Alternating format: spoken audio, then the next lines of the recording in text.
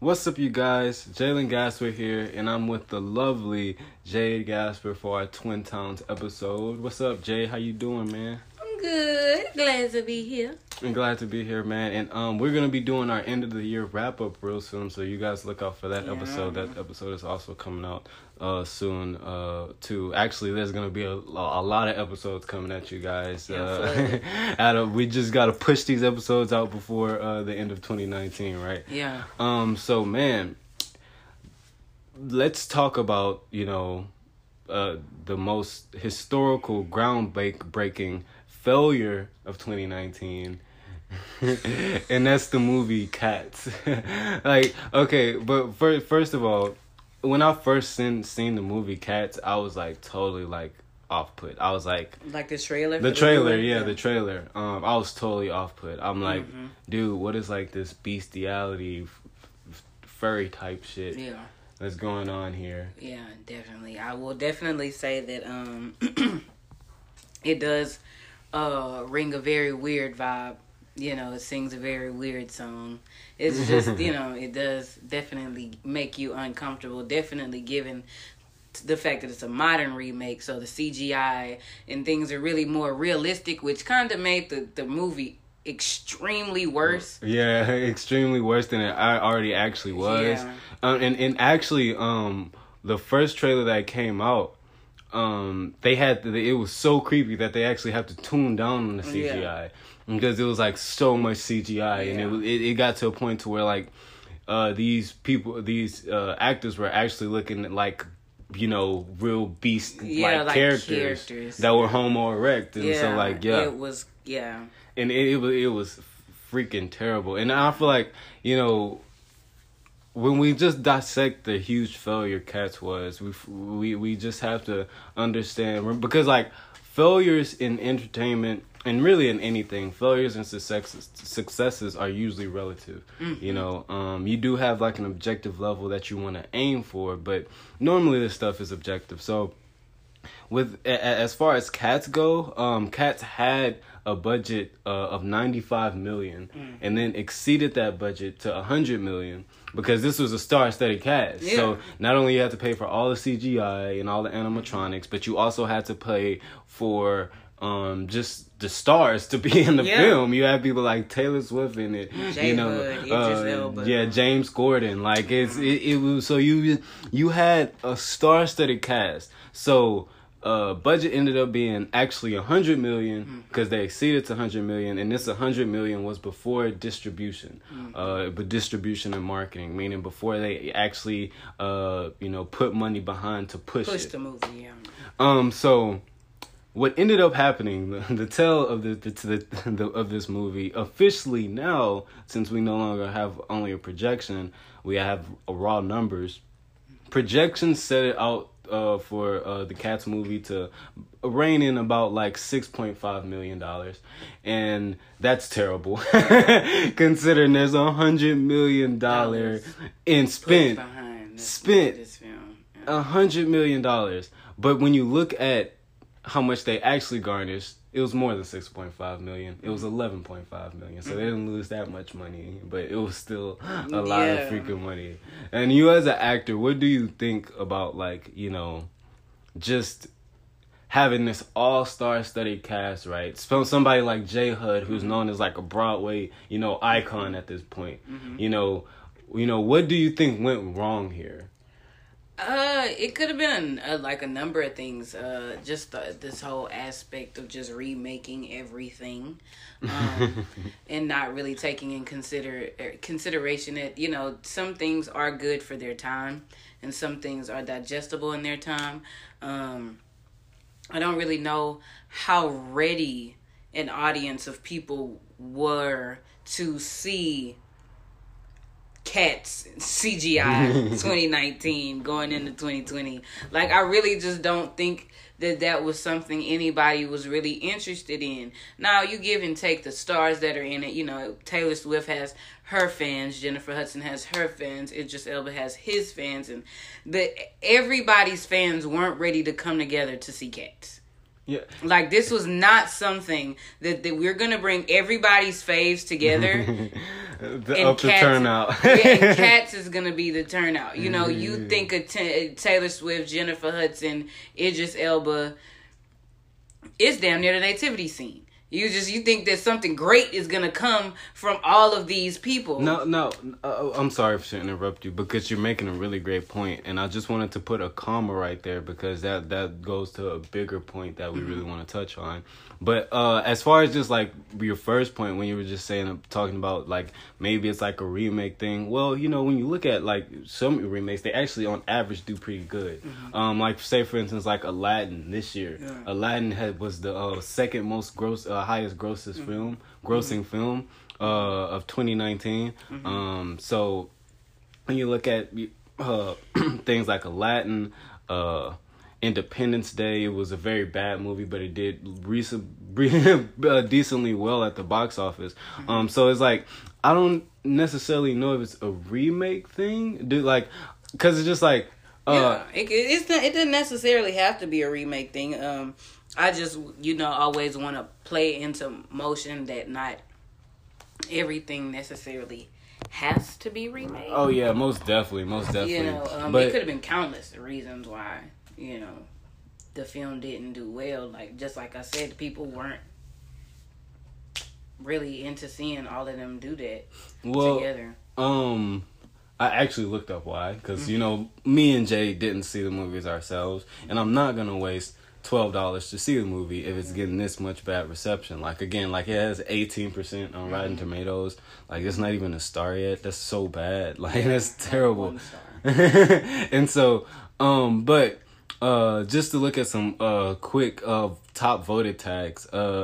People didn't like the movie because one, it was cringeworthy, disturbing, unsettling, awkward, boring, creepy, and it had bad acting. And I didn't want to touch on the whole bestiality thing and how certain things kind of the creepiness of it. I didn't want to touch on that. You got to though. You have to, but because it's like, but I only didn't want to speak on that only because, like you said, we haven't seen the movie. I haven't seen the movie, so I'm basing how cringeworthy it was based on what I've seen on trailers. And trust me, this rings true. These statements about this film rings very true. How uncomfortable it is to sit people in a theater and watch cats have sex.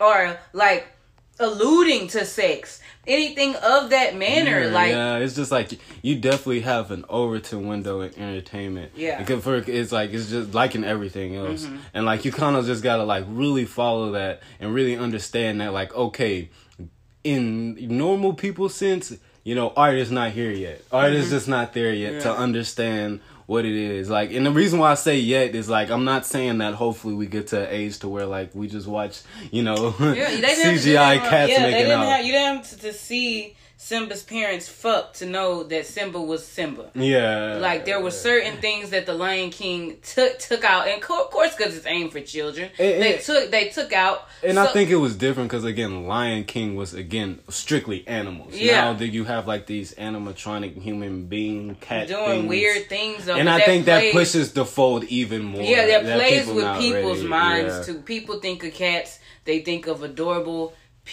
things that are, dear little cats. So, and of course we know that as humans gonna be cats. So, but you still think that they're gonna hold this innocence and preciousness and adorable aspect that actual cats have. You go to the theater and they're like hard. I ain't gonna lie, bro. Anytime you put like a cat face on a human, that shit is weird. I'm sorry, that shit is just weird. I mean, this is not like an episode where we're discriminating against a certain subgroup of people. Yeah. But that shit is weird. That shit is absolutely weird. But furries. I do have this random online review from like this random viewer who watched it. This guy's named Joseph Mama. Come on, Joseph Mama. And he starts off by saying, and I'm not gonna read all of it, I'm just skim through it, but he starts off by saying, they say curiosity killed the cat. Why the fuck he didn't kill this movie? They said, what the hell were these guys on when they made this? I went in blindly with a couple of friends as a joke, and holy smokes, I had no idea what was happening. Usually movies explain themselves more than this just did. There was no dialogue explaining it whatsoever. They sang and danced and sang and danced, and at the end of the day, I was left confused.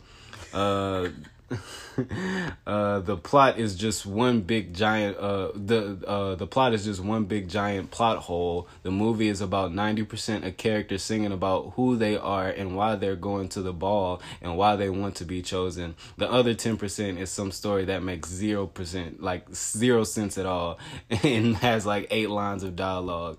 And this is my favorite part. The comedic relief, in quotations, in James Corden and Rebel Wilson, it is absolutely horrendous. This is my part. Oh my God, Jay.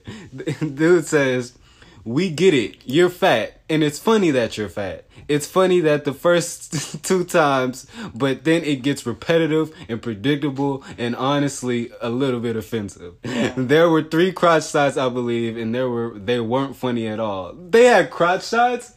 Oh my They had God. crotch shots? That is so like, oh my God. So That's so daddy's daycare. yes, like, oh my God, like this humor. Oh my God, bro. So it does sound like it, just to, play to your point a little bit, that it was a bad movie. It's just a bad movie.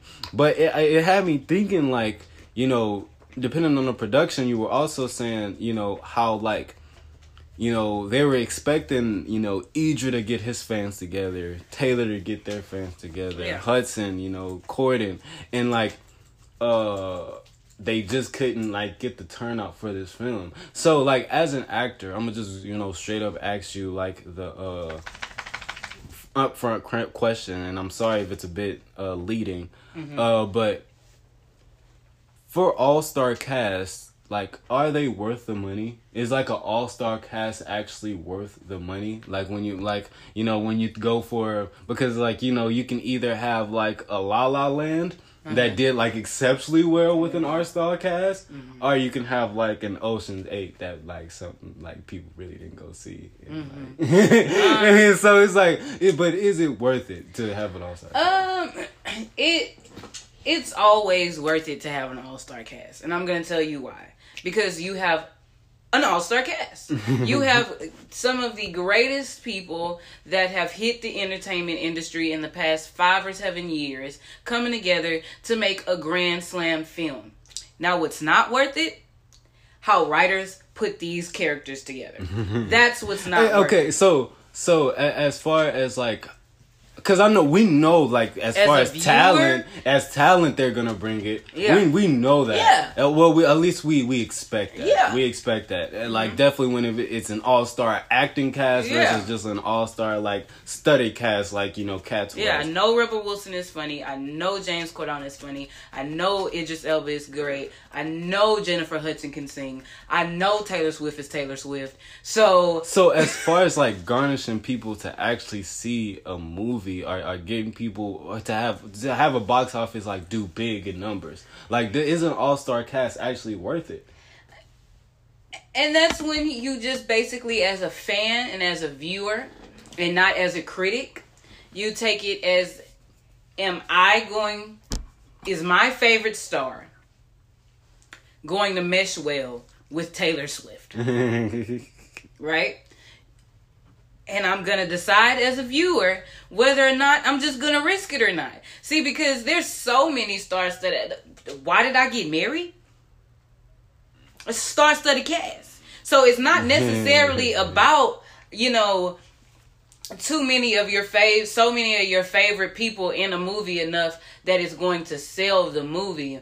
It's just about the idea of all of your faves together. You just didn't, because when you're listening to music or you hear something from 2 of your favorite artists and you're like, dang, they should make a whole project together. But then you think about it. And I was just about to go to like this point though, because it's so different with music, because normally when our stars are all on one track together, that galvanizes so much tension to that song, and a lot of tension to that song. You know, especially if you're up and coming artist, and let's say you have like a hot artist on your track, that garnishes so much attention. Versus like with movies, it's really like it's case by case. Yeah, it's like so it's just like when it goes back to the questions: are they needed in movies? Are they needed like in like and does it actually add any like profit to the absolutely film? not.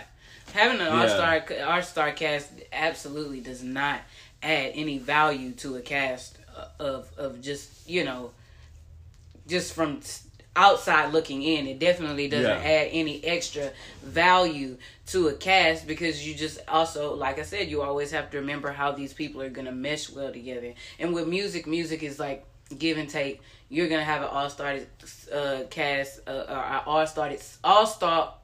all-star studded song that's about 5 minutes long.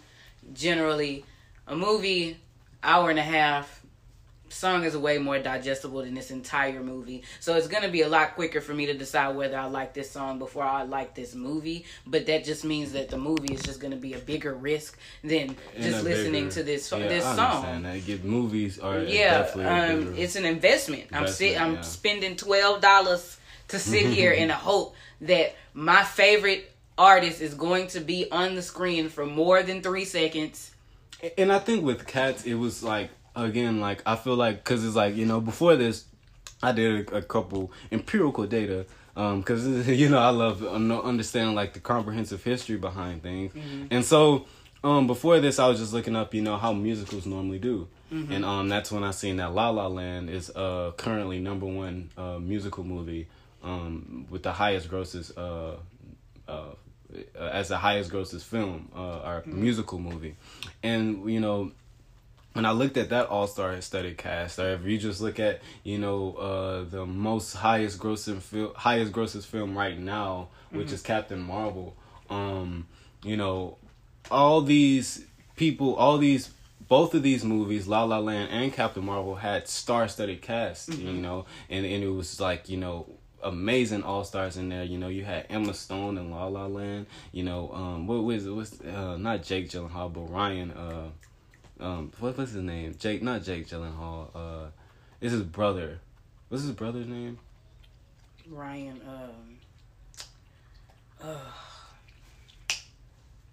Whatever. But you had like Secrets. Not serious. But you had a very all-star cast in both of these things. But I feel like with Cats, I think it goes back to what you were saying earlier, to where like, this formula, like the question, just asking the question, all-star cast, are they worth it? It just kind of gets more convoluted when you understand that, like, these characters didn't mesh well at all in Cats. Yeah. Like, Taylor Swift can't act, Jason Derulo can't act. So it's like, and so like you really had probably J Hud undeniably being the only person who could like Idris Elba, like you. Yeah, exactly. It's you're running the risk on people just saying Jennifer Hudson's in Cats, I'm going to see Cats. Yeah. You're running the risk of people saying Taylor Swift's in Cats, I want to go see Cats. Because after the trailer dropped and people were like, this shit is weird as hell, what the fuck is going on? And people didn't really get a general consensus of how this movie was going to turn out, whether or not Jennifer Hudson was in it for a long time or not. You're just really banking on people going to the movie solely because their favorite people are in this movie. Or because what? They want to lead their friends into jokes. Sorry, Joseph Mama. Joseph Mama. But seriously, okay, so now that you say that, I would say what I think they should have done to avoid all this.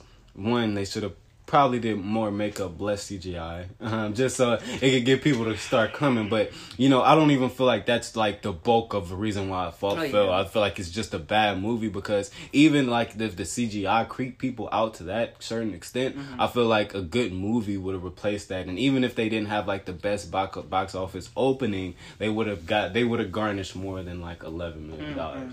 Again, that's my opinion. I don't know. Again, I'm not really like a movie critic, so I really don't really understand the whole digest. But I feel like if they would have did less CGI, more makeup, and actually had a acting cast, a strong acting cast, no matter if it was all star studded or not.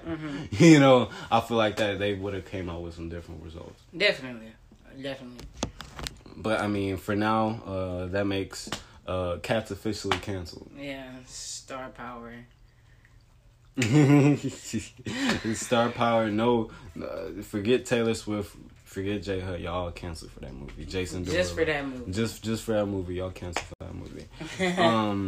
And now, since we're talking about canceling movies, let's talk about canceling artists. We were just talking about music. Yeah, canceling people. Because, you know, I heard, you know, your girl Camille Cabello.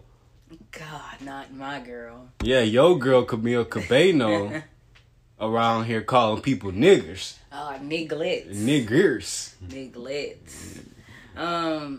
Gosh.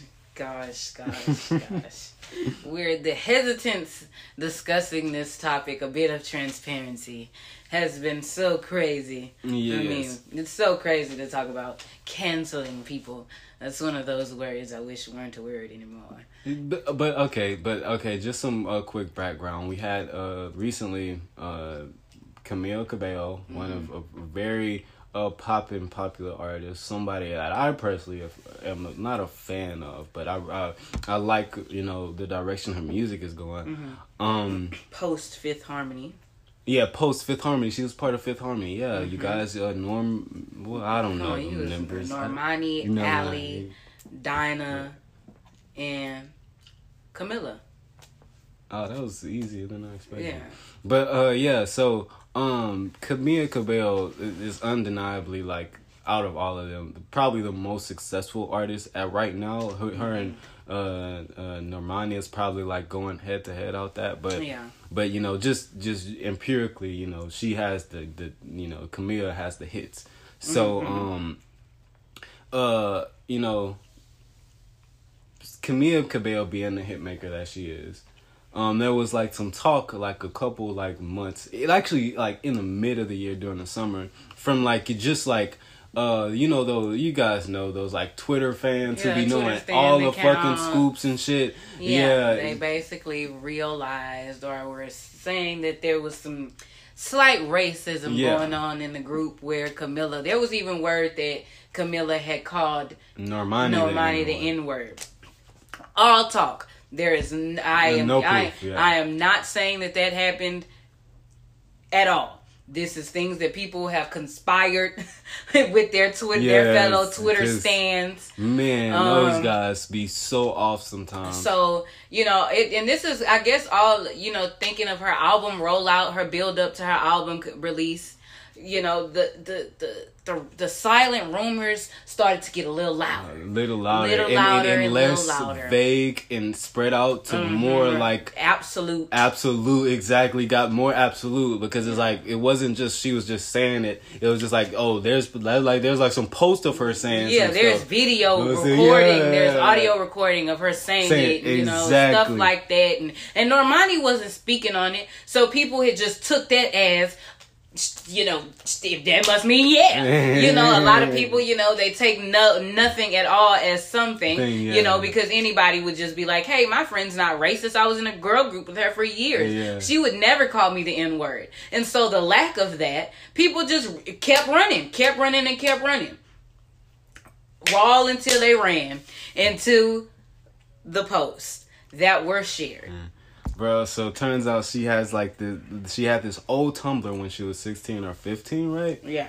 And bruh, oh my god, she posted like the most raciest, cringiest shit. Like, you would think, like, I'm not gonna say that, but like, it was just like bad, Camilla. It was bad. She posted like a dark meme of like Piglet from Winnie the Pooh, and it said Niglet, and then he was a dark skin color.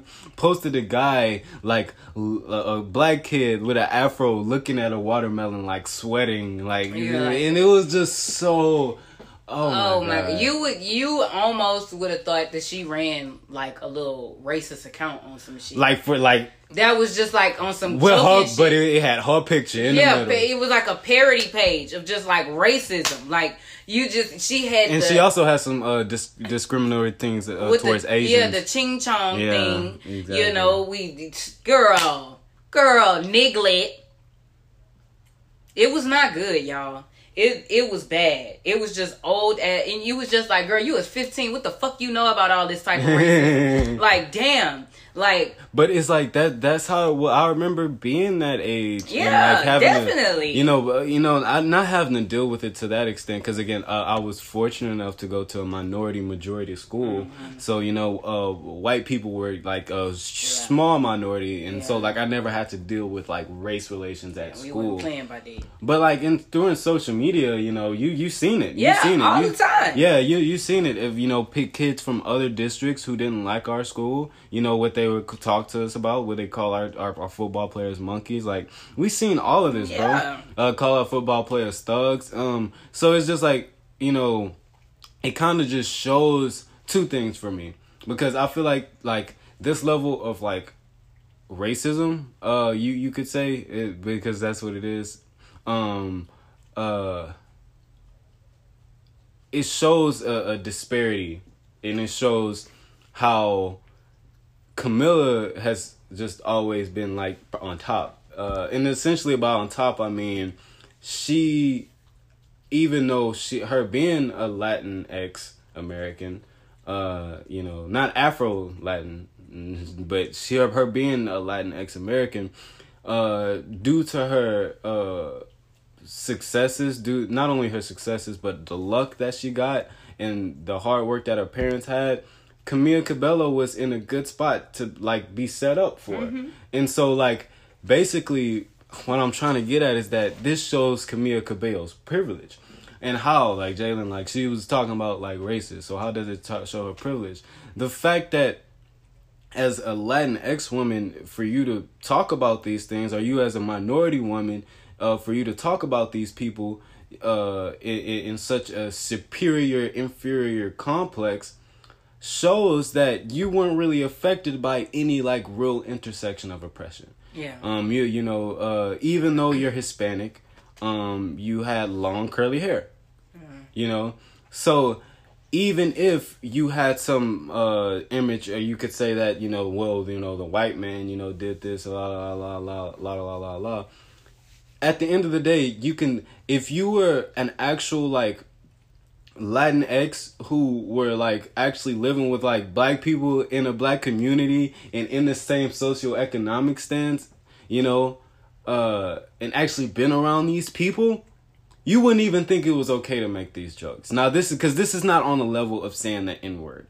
This is a larger degree than just saying the N-word. Cause again, if you're saying the N-word, we had our episode about it and like we talked about it. Mm-hmm. So you guys know my views on it. But if you say the N-word, a lot of times that could be just a term of endearment thing. Mm-hmm. If you're from a certain culture, socioeconomic stance and geographical location where you're around a lot of majority minority black people, then yeah, okay, it's understandable why you would feel okay saying that word. But being openly racist like this, being openly fucking racist like this, it shows that Camila Cabello, was kind of like always privileged her whole life. Mm-hmm. And, she never was really affected by any intersection of oppression. Mm-hmm. And it also touches on a larger topic of, a lot of white born Hispanic persons saying the N-word. Yeah. Because, people always have this thing, and I hear a lot of black nationalists even reiterating this point to where like, black Hispanic people are technically black.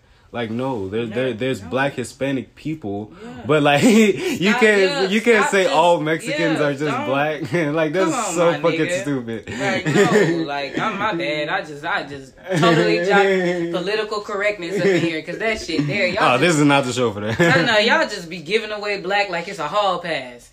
Like, yeah, because like the Gina Rodriguez thing, if you want to talk about that. Yeah, Gina Rodriguez, you know, she had her giving niggas heebie-jeebies. You know, she had her video that dropped on her Instagram where she was where she said the N-word.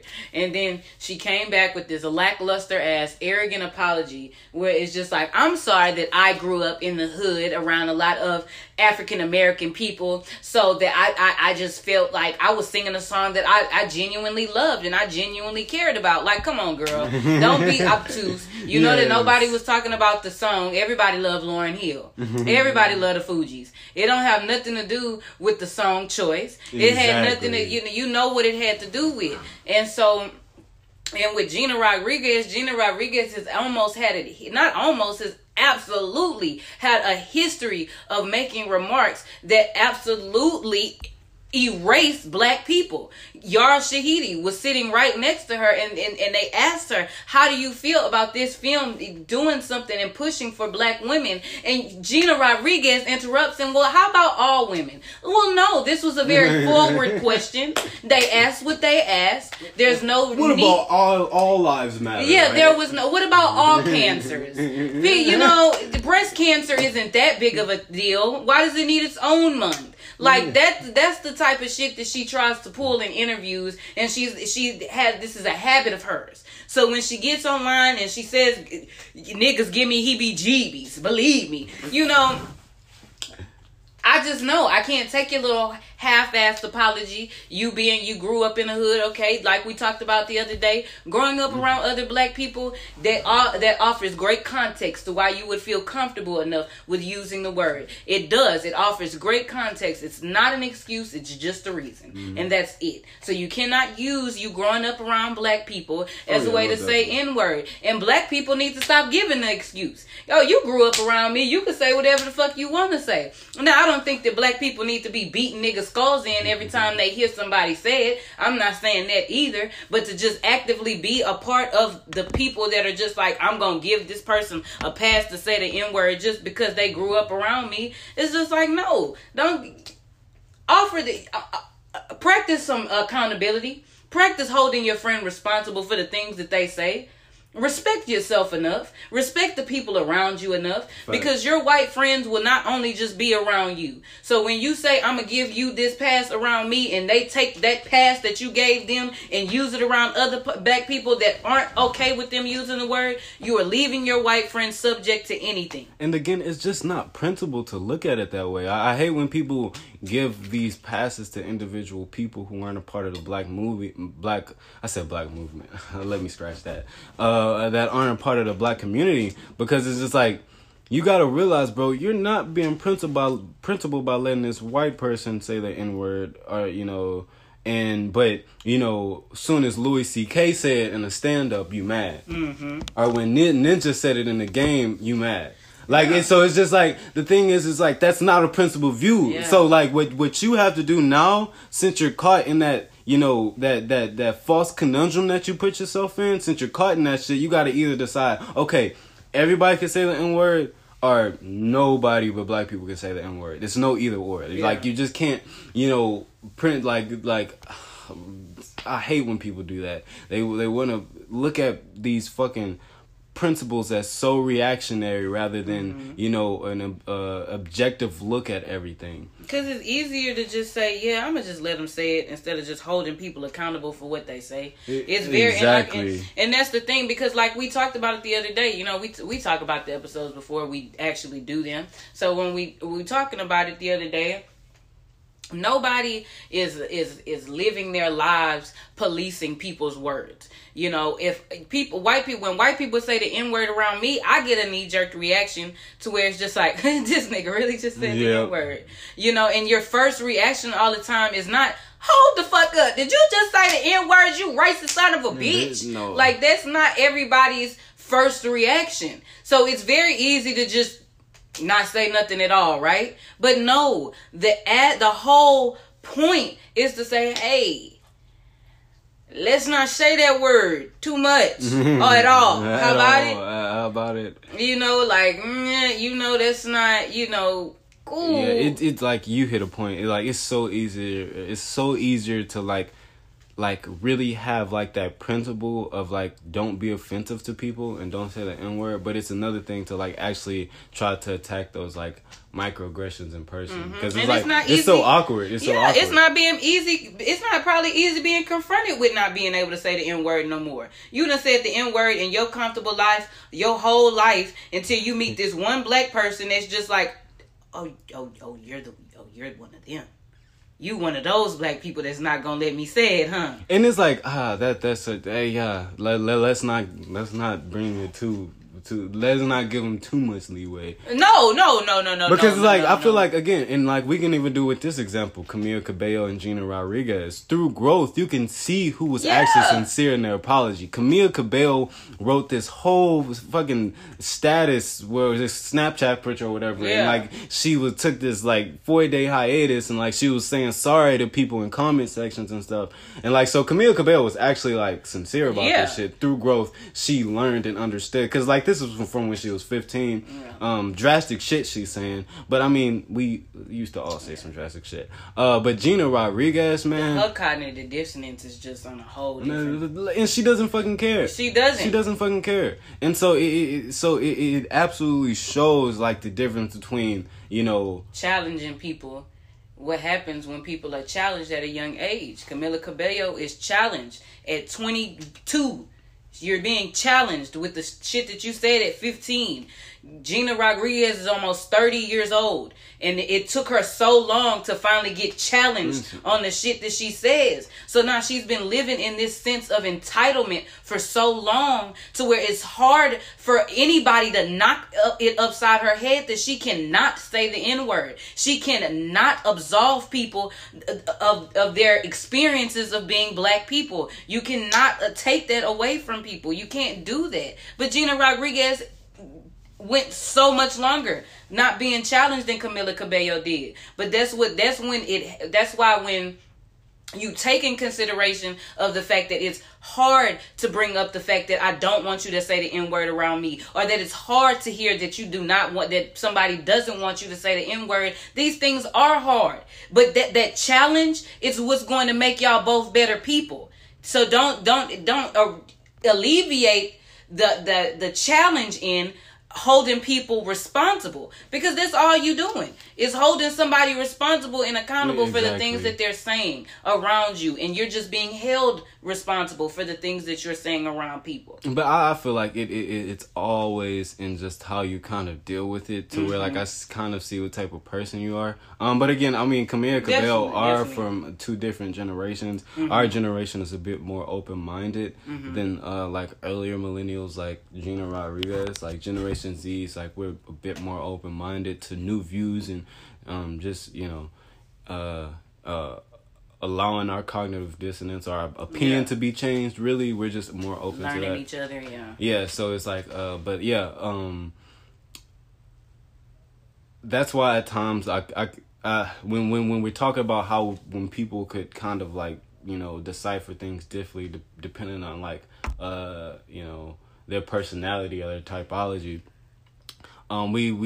it makes me look at cancel culture in a whole different way. And it's like, okay, like, you know, cancel culture just can't be like this, you know, universal rule of what to do, you know, and what's considered like, you know, cancelable, I guess, or you know, that's considered worthy of being canceled of, because it's like, first of all, it's impossible to like really have that, because it's like all these things take so much fucking context. And then another thing is that, you know, other people aren't just held to this standard, so, you know, this same standard as other people would be.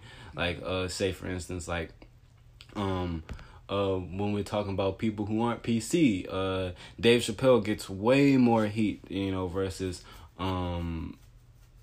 Louis C.K. would get, you know, just strictly, you know, I don't know why that is, but it's just another example of how like cancel culture kind of like cancels somebody else harder than the other person. So I guess my question would be, is cancel culture just a bad faith purity test? Like, it's just bad faith purity testing, and it's like saying like, you know, putting this objective clause on everybody, like, you have, if you do this, like, let me try to think of a better example, like, dang. I don't know. You could say something. I'm gonna be thinking of an example to where I can bring this home a bit better. But just to amend on what you were saying about whether how sometimes it feels like cancel culture works backwards from its purpose of accountability and responsibility.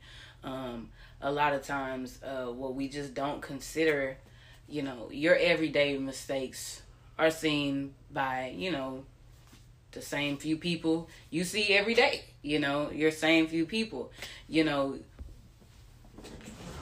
fuck around, you Camila Cabello, you make a mistake, you say some shit left field, you do some harsh ass shit, it's the whole world looking at you.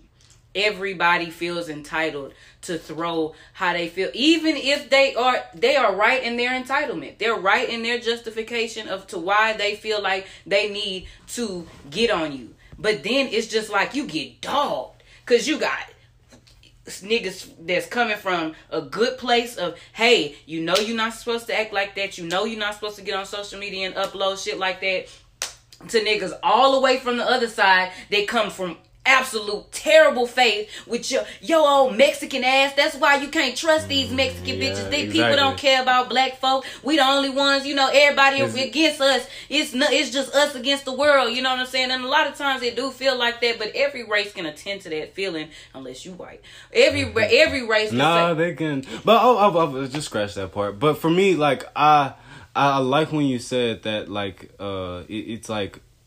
it's like with cancel culture, it's like the schism in cancel culture. You have like the good faith actors people who just literally like critique what you've done and said, let's move on from here. And then you have the other side to where it's extreme bad faith, and it's like they don't even want to get to a point to where like of understanding, and they basically want you to apologize for this shit forever. Yeah, and they want you to kiss their ass about it forever. It's like those Hebrew Israelites who be telling the white people, kiss my shoes and shit. Yeah, because, shit like that. Yeah, like because your ancestors or what your ancestors did. So it's just like, I don't want to jump on the backs, and I don't want to start swinging from dick here. But the thing, but it's just a lot of times when you're coming from it logically, and you do want a middle ground and a sense of understanding, you have to be able to see it from both sides, and you just have to understand that, okay, we can critique, but we cannot torture people. We cannot make people feel like they can go nowhere from the mistakes that they've made. We cannot do that. We just literally can't, especially when their mistakes aren't as extreme as something, there is people down my Facebook timeline that say some questionable ass shit. That if they were on Shade Room, if they were celebrities, they would be canceled for it. And that's just the God honest truth. There's shit that I say to my friends on a day-to-day basis that if it ever came out, niggas would cancel me before I even touch the stage. And I think, and that's another conversation that I really want to bring home for another episode. Are private jokes, how far can we take private jokes? What are private jokes? Because that's a whole nother conversation. And I feel in order to tackle that one, we have to have like a presupposed conversation like this. But as far as like the bad faith actors being the people who just want to always be down people's throats, like, like, hey man, no, I'll never don't forgive support you. this music, don't support their next album, like, I'll never forgive you, I'll never forgive you. Like you said, like, we have to understand historical context to like its logical conclusion as to where, like, because if you easily just say, all you have to say is like, okay, how were you when you were 15? How what was some things you said? You probably didn't say the most racist things, but you said some homophobic stuff yourself. And so like you can easily do that. That's an easily you can easily get people to get to that conclusion of historical context, as in it was such a long time ago allow people to grow. Yeah. Allow people to grow. Yeah. Now, again, like, when you have cases where, like, it's some Gina Rodriguez shit, though, to where, like, she had time to grow. Exactly. And she has done nothing. Yeah. And, like, her apologies are, like, insincere as fuck. That's why canceling her is just as justified. You feel just as justified canceling her because we've given her time to make up from the first time, from the second time. We've given her time. You know, but you can't say I'm going to cancel Camila Cabello right now and just say, okay, well, she ain't going to have no time to change. When you wasn't rocking with her music when she was 15 years old. Yeah, like, so you give people time, and if they go back on the time that you've given them and not use it to be productive and learning every day as people, to learn their fans and learn the people that they'll embrace every day, better human beings, then you feel more justified in saying, okay, well, I'm going to just stop supporting her. You know, I'm going to just stop doing that. I'm going to put her on ice for a while because she's seemingly falling into every pitfall that she sees. So, no. So, yeah, we definitely have to look at these canceled, these cases of canceled people with nuance, with hella context, before we make, like, a legit decision. Because these cancellation fees is getting... Yeah, because you know, heavy. Yeah, because people like Camila Cabello don't fall under the umbrella of, like, racist. Yeah, or R. Kelly, right? Yeah, so it's just like, just leave the poor girl alone and let her be. But like private jokes, we should really touch that episode. It was to touch that on another episode that comes up. But last thing about cancel culture, we have to talk about. We have to talk about it. I wasn't going to talk about it. There was a start by it. But fuck it. We are going to talk about it. Yeah, we can talk about it. We have to talk about how the industry in, the black community has constantly canceled Drake. This is a quick take. I hate this. But recently, Drake, Aubrey Graham, was on Rap Radar, which is a cool little podcast.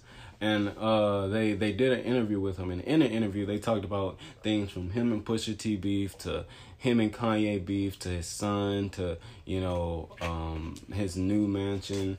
But what they really touched on that got me thinking, had me like over here like, like that emoji, was when they talked about a lyric that Drake had in one of his songs called Diplomatic Immunity, where he says, people love black excellence, but for me it's not the same though. All goody. That just pushed me to do the things we all couldn't. And so that's when the guys asked him, like, do you feel like there's a lack of respect of you in the like hip hop community when it comes to what you have done? And he says he absolutely feels that way. And as a Drake, not a fan, but as a Drake spectator, spectator of Drake, I feel the exact same way. Drake has been constantly fucked over by just the hip-hop community in general. Now, the industry, he does his fucking numbers. He sells his fucking albums. He sells his fucking records. He helps people sell fucking albums and sells fucking records. Because he's fucking Drake, right? Mm-hmm. But, for some reason, niggas are gassed off journalistics. Of course. I'm just saying, but when they came to Drake, they got the ballistic report. And it's like, and all this has started from Meek Mill, bitch ass. Damn. Bitch ass. Ass bitch. Now, I'm good with Meek now. Meek, he's been making some better music, so I'm good with him now. But the fact that, like, he came out and over-exaggerated a reference track and act like this nigga didn't write none of his shit. All the people who were hating on Drake at that time, all them old heads who was beefing on him like Joe Budden, Common, Diddy, all them niggas, they took that shit and ran with it. Yeah. Like, and that's when old industry niggas, they ran with it, and it's like, and that's why when it comes to the Kendrick and J. Cole's, even though I will personally put Kendrick Lamar over J. Cole and Drake, for some reason, people never want to put Drake in that conversation. And because of the Meek Mill died on the cross for all the Drake haters. And so, yeah, that nigga died on the cross for all the Drake haters. And now it's just like, he can't ever be in the conversation of best MC. He don't write his own shit. Like you can't ever put him in the conversation because he got a creative team along with everybody else. Along with Kendrick Lamar, along with Beyonce. Like it's just like people have creative teams. Yeah. So it's just like this over exaggerated claim. You know, it has still haunted Drake to this day. So when it comes to a lot of black excellence talk, it's like different. It's not the same though. Bro, how the fuck did Issa Rae get black excellence talk before Drake did? Yeah, I went there, dude. Issa Rae is corny as shit. I'm sorry. She's a great fucking writer, but she's corny as shit, bro. Yeah. She is corny as shit. And she has not won as many awards. Okay, I know it's a what about I know, like, but still, it's the same thing for anybody. Okay, it's the same thing for not Kendrick, because that nigga got a Pulitzer Prize. But it's the same thing for anybody. They'll give J. Cole like the best fucking... Bro, we know how like mediocre KOD was. Yeah. We know how fucking mediocre KOD was. But niggas still... Yes, this was the best hip-hop album. Oh my god. Oh my god. I'm glad they can't see that. But still, like, it's like... And I'm like, bro, like... Forest Hill Drive was like way better. Yeah. But it's just a simple point to where like... Just mediocre because... shit from other black people will like... We'll look at it in amazement. Only if it's time to give Drake his credit. Yeah. Soon as it's time to give Drake his credit, we gonna look to like, man, that nigga Roddy Ricch sold a lot. I'm like, what? Come on, War, baby. Come on, War, baby. Like, oh my god, like niggas will do anything to like just like, oh well. Shit on Drake. Just move the cracks, and it's like. Bro, it's like Joe Budden was that main nigga. Like, he was like, Scorpion was okay. Big I'm like, angry ass nigga, man. Like, nigga, like, what happened? Pump it. Like, oh my god, dude. Like, and so, yes, absolutely, yes, Drake has been canceled by hip hop. Absolutely, yes. Yeah. I'd agree. Bro.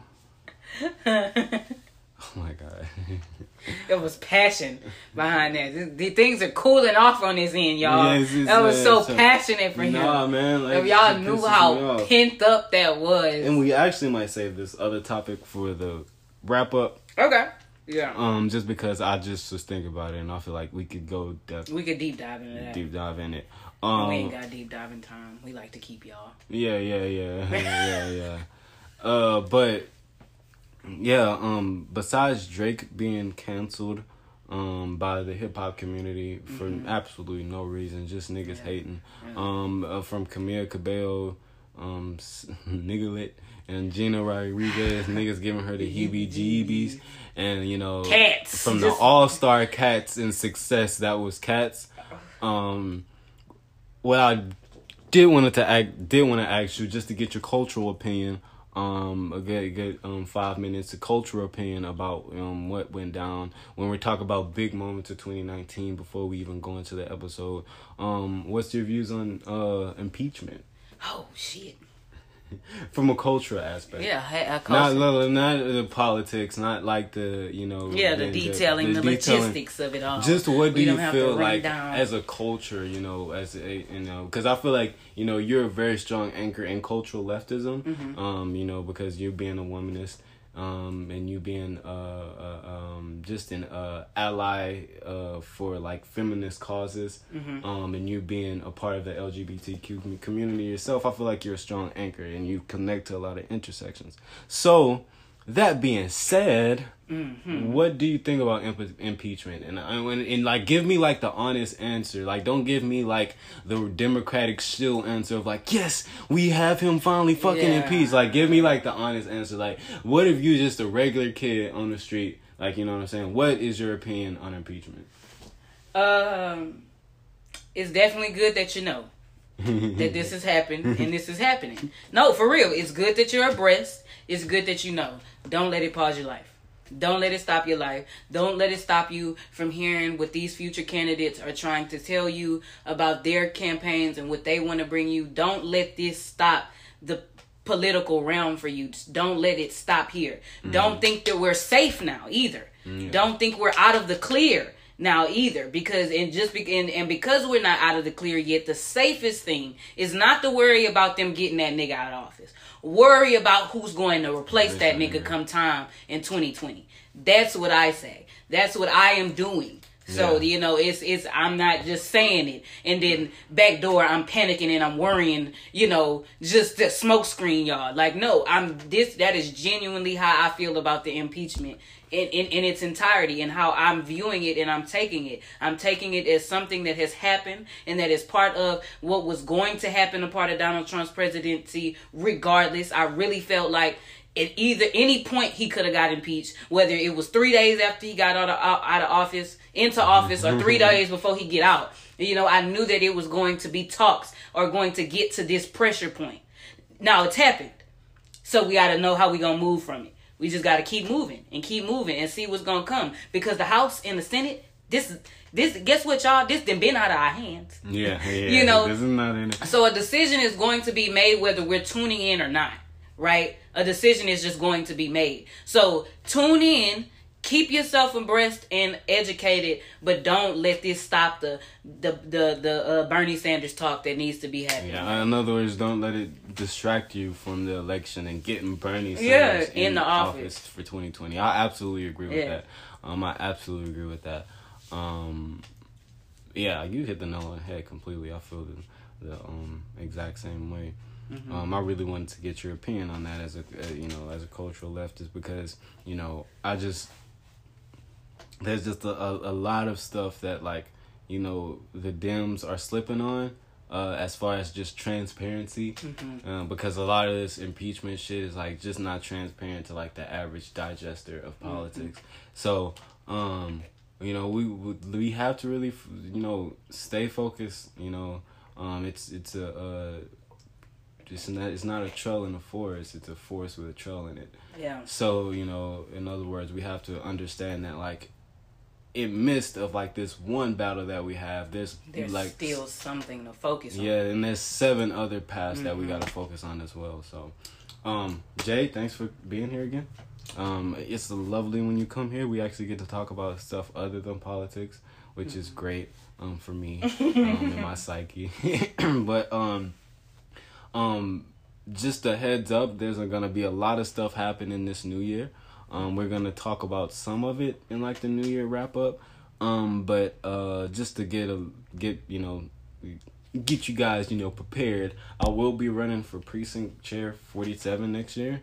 That's a precinct chair in my Jefferson County district, so I will be campaigning and needing y'all help soon. I have this big idea of how, and as far as how I want to run this campaign.